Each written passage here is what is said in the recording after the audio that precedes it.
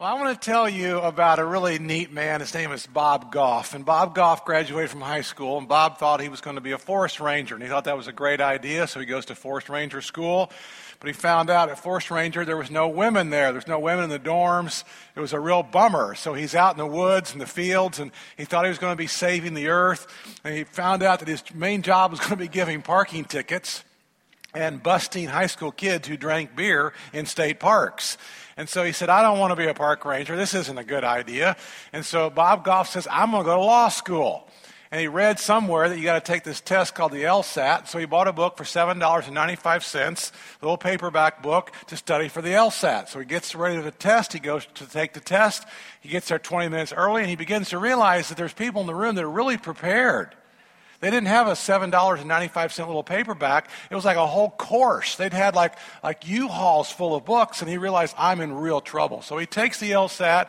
He doesn't do poorly. He did worse than anybody's ever done in the history of the test. It wasn't, pitiful. It was like he was a train wreck.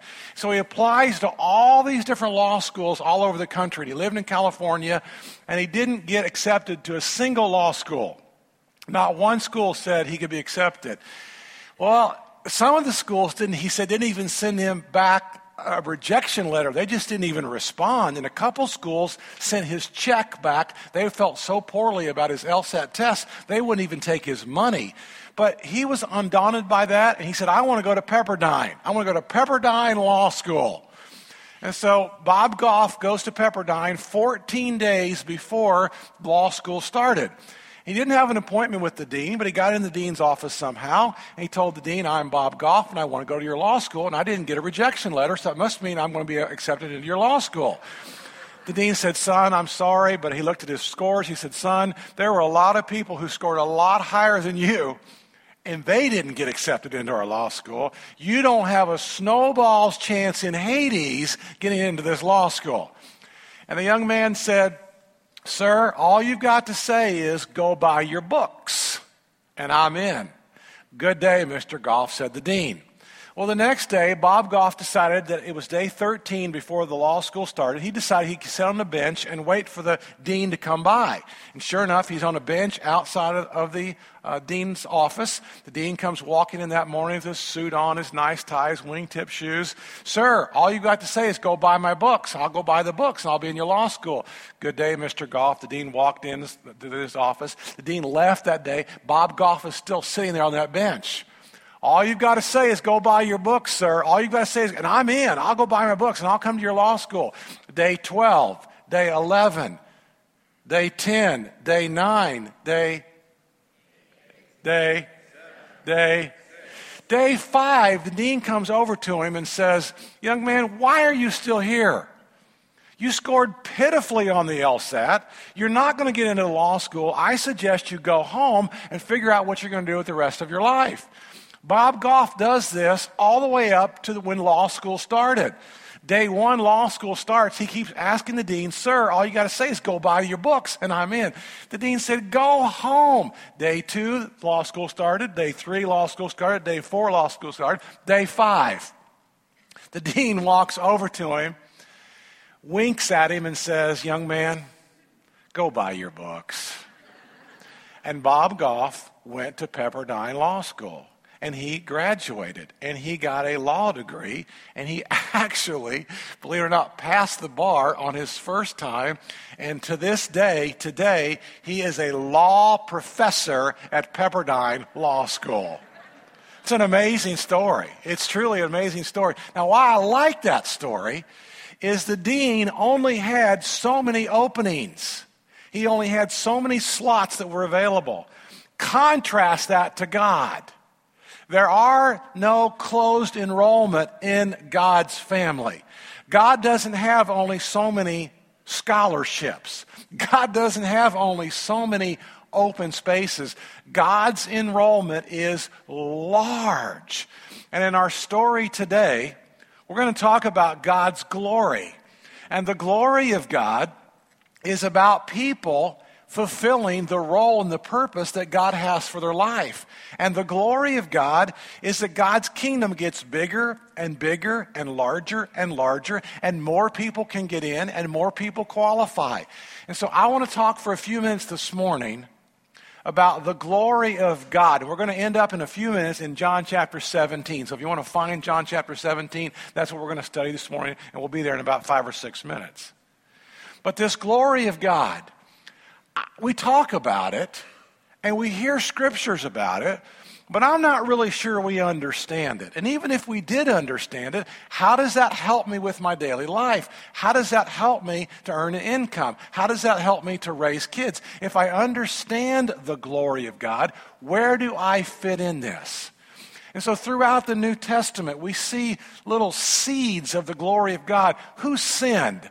This man or his parents? They asked the story of the blind man in John 9. And Jesus said, nobody sinned, but this happened so that God might receive some amazing glory. We see other stories in the New Testament where Jesus said about Lazarus, this sickness will not end in death, but it will result in God getting amazing glory. We see the story about the transfiguration where Jesus goes up on a mountain with Peter, James, and John, and he basically unzips himself. And when he unzips himself, the Shekinah glory of God comes out of Jesus, and they all saw Jesus' glory. But I don't know that anybody really understood it. And in our story today, in our passage of Scripture today, there's a short-term plan for glory, and there's a long-term plan for glory. And guess what? You're in the long-term plan. This is why this is important this morning. There's a short-term plan to glory. There's a long-term plan to glory. And you and I are in this amazing long-term plan of glory. And so we're going to talk about this for a couple of minutes today. And Jesus gives us direction. Now, George Barna says that at any given day of the week, in America, there's only 300 million Americans. He says there's 70 million Americans who lack direction. And George Barna will talk about that's why we medicate and we over-medicate. And he talks about that's why our suicide rates continue to inch up a little higher and a little higher and a little higher each and every year because we lack direction. What I like about the glory of God is God's glory, and you're in the story, will actually give you direction and purpose for every single day of your life. Now, without direction, we end up chasing things. And we end up with a false sense of security because we all have a need for security. And each and every one of us are trying to find security in life. It's one of our basic needs, and so we want security. But if we don't have the right foundation, we will have a false security based on chasing the things of this world that don't ultimately bring us satisfaction. And that leaves us very vulnerable. It's kind of like this first picture I want to show you. There's a false sense of security right here with this poor frog, isn't there? See, that frog thinks he's good. That frog thinks everything is good in life. But honestly, is that frog in trouble? Well, it depends on whether or not the alligator's hungry. He probably is. And so we begin to chase things. We chase money, we chase relationships, we chase kids, we chase education, we chase beauty, we chase strength in our vocations. And in and of itself, none of those things are wrong. Those are all things that we're supposed to be doing. But let's talk about some of those for just a second. If you chase money, there's 50 different things that can happen to your money. There's 50 different ways that you can lose your money.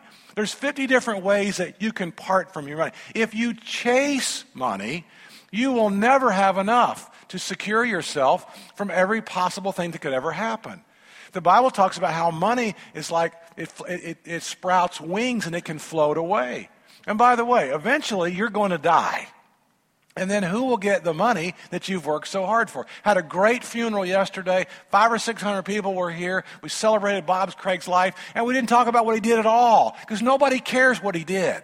Nobody really cares that he was a produce manager at Publix. We had an incredible funeral yesterday, and I thought about this. I didn't hear one comment about his work.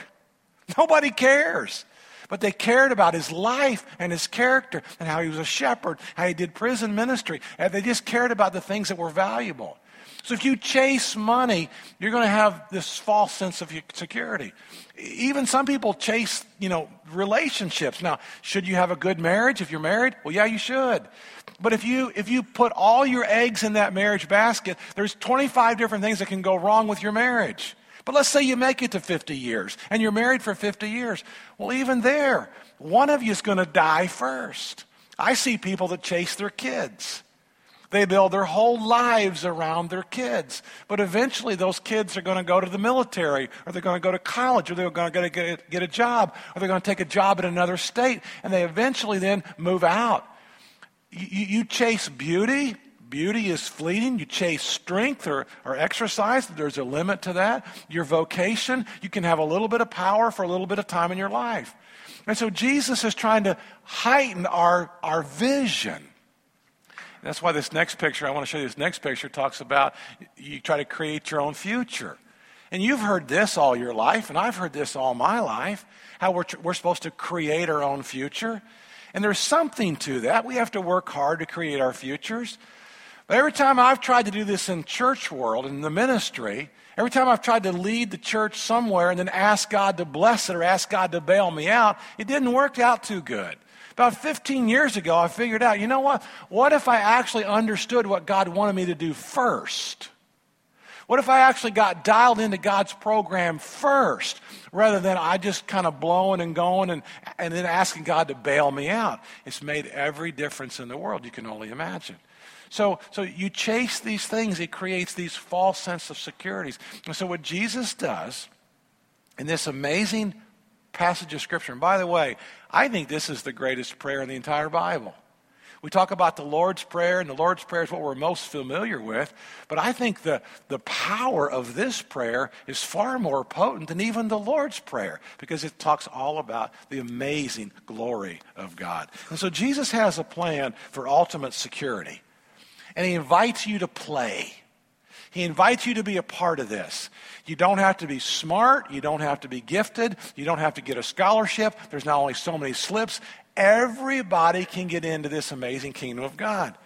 And what I love about this is it's a plan.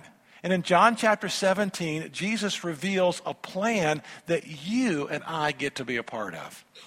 Now, we all like it when a plan works, don't we?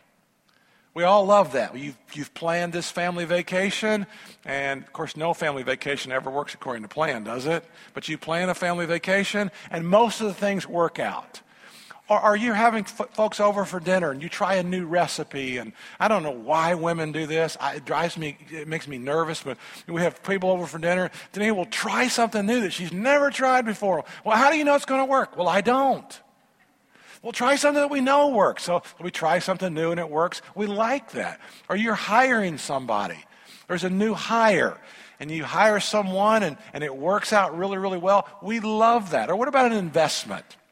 You have a little bit of money, and so you say, okay, I'm going to try to do this investment. And you look at different things. I'm not going to buy Exxon. I'm not going to buy Apple. I'm not going to buy Google. But you know what? Maybe Caterpillar's got a good price-earning ratio. I'm not a financial planner. I'm just using a story. Don't go buy Caterpillar tomorrow. I'm just making up a story as we go along. But it works. We all love that when it works. Here's a plan about God's glory that you and I get to be a part of. So if you would, turn with me to John chapter 17.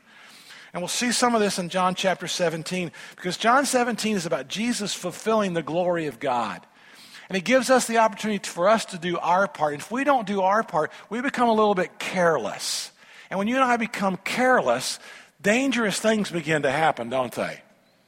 That's a big shark, isn't it? That's a really big shark. All right, so Jesus, he is headed to the garden. John chapter 17, he's headed to the garden. Now what's cool about this is we don't know if he prays this in the upper room. Chapters 13, 14, 15, 16, and 17 of John, it's called the upper room discourse. Does Jesus pray this prayer on the way to the garden? Does Jesus pray this prayer in the garden? Is this prayer prayed 5 minutes before he is arrested? We're not really sure. But this is one of the very last things that Jesus ever says or ever does before he's arrested. Turn with me to John chapter 17. Here's Jesus praying for himself. After Jesus said this, he looked toward heaven and he prayed, Father, the hour has come. Glorify your Son, that your Son may glorify you. Drop down to verse 5. And now, Father, glorify me in your presence. You see, I think when we read these words, glory, we think about cool things, but we don't think about how it applies to us. And we're not really sure that we're a part of the glory picture. And so, right off the bat, Jesus is praying for himself. Father, glorify me in your presence with the glory I had with you before the world began. And then Jesus begins to pray for his disciples, because he knew that everything was going to hinge on the disciples taking his message to the entire world. So John chapter 17 now, look at the next part, verse 9. Now he's praying for the disciples. I pray for them. And I'm not praying for the world, but for those that you've given me, for they are yours. Drop down to verse 13. I'm coming to you now. I'm telling you, folks, in just a few minutes from this prayer, he is arrested. At this juncture, he's going to have an illegal trial that Thursday night all night long. The next morning, early in the morning, he's going to be flogged. He will be stripped. A crown of thorns will be placed on his head, a purple robe. He will be spit upon. This is just moments before everything happens. I am coming to you now. But I say these things while I'm still in the world, so that they may have the full measure of my joy within them. Drop down to verse 17. Sanctify them by the truth. In other words, set them apart. Give them the truth. Give them my message. Give them my material. Sanctify them by the truth, because, Lord, your word is truth. Now, he prays for the future. He prays for you and me. He prays for your kids. He prays for your grandkids. He prays for people in your family who haven't even been born yet. This is an incredible strategy by Jesus in praying for people who aren't even born yet. John chapter 17, verse 20. And my prayer is not for them, the disciples alone, but I pray also for those who will, future tense, who will believe in me through their message. This is a cool prayer, folks. Look at verse 21. That all of them may be one. Father, just as you are in me and I am in you, may they also be in us, so that the world may believe that you have sent me. Drop down to verse 23. I in them and you in me, so that they may be brought to complete unity. Then the world will know that you sent me and have loved them even as you have loved me. And verse 24. Father, I want those you've given me to be with me where I am and to see my glory. The glory you've given me because you loved me before the creation of the world. Now, here's where I want us to really pay attention. Don't drift off. Don't think about what you're doing the rest of the day. This is driving to this whole point. You see, without the glory of God, all this is worthless. Jesus going to the cross, Jesus dying, without the glory of God, this is just another wannabe Messiah. This is just another knockoff Savior. This is just another wannabe Messiah. Without the glory of God, none of this really works. And so what is the glory of God? This is what separates Christianity from everybody else. Christianity is not based on teachings.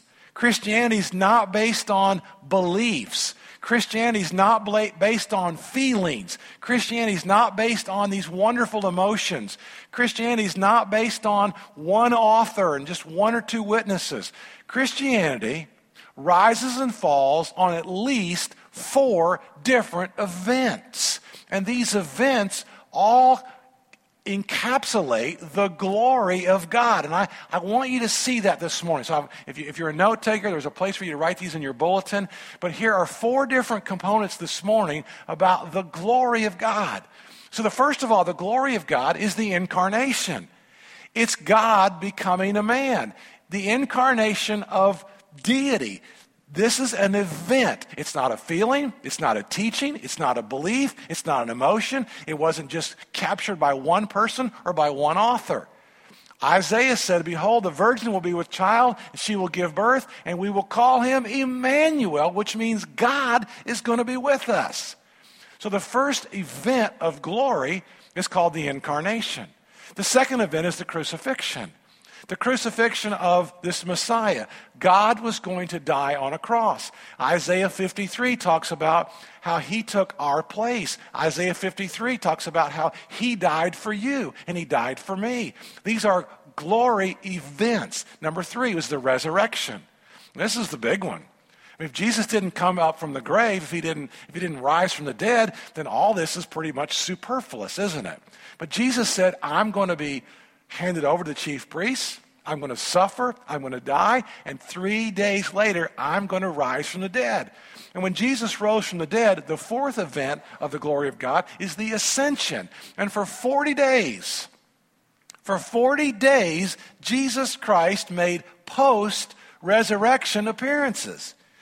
Now, this separates Christianity from everything else, from everybody else, from every other faith. It's not based on just some good teachings. It's not based on just some beliefs. It's not based on just some warm, fuzzy emotions. Christianity is based on the glory of God through 4 incredible, spectacular events. And so how does that apply to us today? Where does this come to us? Well, there's about 3 different stages. Number 1 are these 4 components about these glory events: the incarnation, the crucifixion, the resurrection, and the ascension. Stage 3, that's stage 1. Stage 3 is called the second coming of Christ. This is what's so cool about the Bible. The whole entire Old Testament says that the Messiah is coming. Matthew, Mark, Luke, and John say the Messiah is here. And from Acts through Revelation, over 300 references say that Jesus is coming again. That's stage 3. But stage 2 is where we are today. And stage 2 is called the church age. And you and I live today in what's known as the church age. And so here's what Jesus prayed for you and me during the church age. John 17, verse 2. Jesus said this: "For you granted him authority over all people, that he might give eternal life to all those that you've given to him." Now, this is what Jesus is doing today. He is granting membership. He is granting open membership, and people are enrolling in the kingdom of God. Look at verse 3, John 17, 3. Now, this is eternal life, that they may know you, the only true God, and Jesus Christ, whom you have sent. Now, this is what's amazing about the kingdom of God. This is what's so spectacular about God's glory. People get in the kingdom of God that you would never dream. People that you would think shouldn't be in the kingdom of God, those are the people who get in the kingdom of God. Isn't that most of us in this room today? You think about how we've come to Christ and we've got our laundry list of sins, we've got our own sin, we've got our own selfishness, and yet we get in the kingdom of God. Now, what I love about the Bob Goff story is not only did that dean of that law school wink at him and say, "Go buy your books," but now as a law professor at Pepperdine University, every once in a while, Bob Goff says, I will come up to a student who didn't get in, and I will wink at him or I will wink at her and I will say, "Go buy your books." And the kid gets in.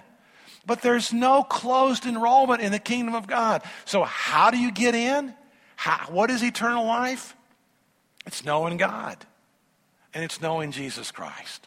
I think that's why you're here this morning. I think that's why you're here. You're pursuing a relationship with God. And you are then fulfilling the glory of God, which is his kingdom that gets bigger and bigger and bigger, and more people and more people and more people and more people get in. John 17:3. Let's read this out loud together. Ready? "Now this is eternal life, that they may know you, the only true God, and Jesus Christ, whom you have sent." And so how do you get into this kingdom of God? It starts with a choice. I choose to believe. I choose to believe those incredible events. I believe that God became man. I believe that Jesus Christ died for me. I believe that he rose from the dead. And I believe he ascended into heaven and he's at the right hand of God the Father today, interceding on my amazing behalf. And so it starts with a choice. I choose to believe. I choose to turn my life to God.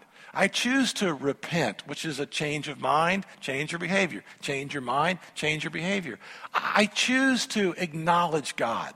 I choose to walk with God. I choose to grow with God. I choose to read the Bible. I choose to have a time of prayer. I choose to get up early in the morning and come at 8 o'clock in the morning to a worship service. People are asking me, how are the 3 services going? I say, you know what? The people at 8 o'clock, they're alert. People at 9:30, they're dragging in. It's funny. It's funny. You guys are alert, awake. You're obviously morning people, or somebody's paid you off to be here. I don't know which it is. But either way, you're here. I'm glad you're here. It's a choice. It comes back to a choice to lean in and to walk in your relationship with your Heavenly Father. And so that's you and me fulfilling a component or a piece of the glory of God. So what do we do today? What do we do? Well, there's 2 things I want to mention to you real quickly. Number 1, you share look at the last slide. This is the church age. It's your time. It's your time to secure your future. Now, I want to start with that just for briefly. It is your time to secure your future. If you're building your future on chasing all the things of this world to make you feel better, to make you look better, to make you act better, you're chasing the wrong thing. You're chasing the wrong thing. If you're chasing the things of this world to help you fulfill some of the holes in your heart, you're going to have bigger holes, and the holes are going to be there the rest of your life. You know that. You're smart enough to already figure that out. You've seen enough people in your life chase money, chase this, you've seen that already in your life. You're smarter than that. So we know that. So this is your time to secure your future. How do you do that? This is eternal life, that they may know you, the only true God, and Jesus Christ, whom you've sent. So you pursue your relationship with Christ. But secondly, it's also your time to share Jesus. It's your time to share Him. It's your time to invite people to church. It's your time to just sow good seeds. It's your time to invite your family. It's your time to mention to your friends. It's your time to ask permission to your friends. Can I tell you why I go to church? I want to ask permission. Can I tell you why I believe? I want you to know there are 4 major events or why I'm a Christian.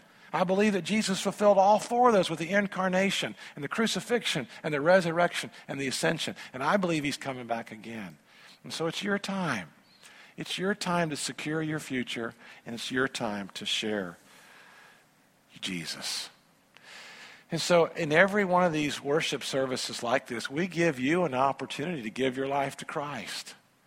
And so I'm going to call for the prayer partners in just for a minute, and they're going to come down front, and maybe you would like to give your life to Jesus.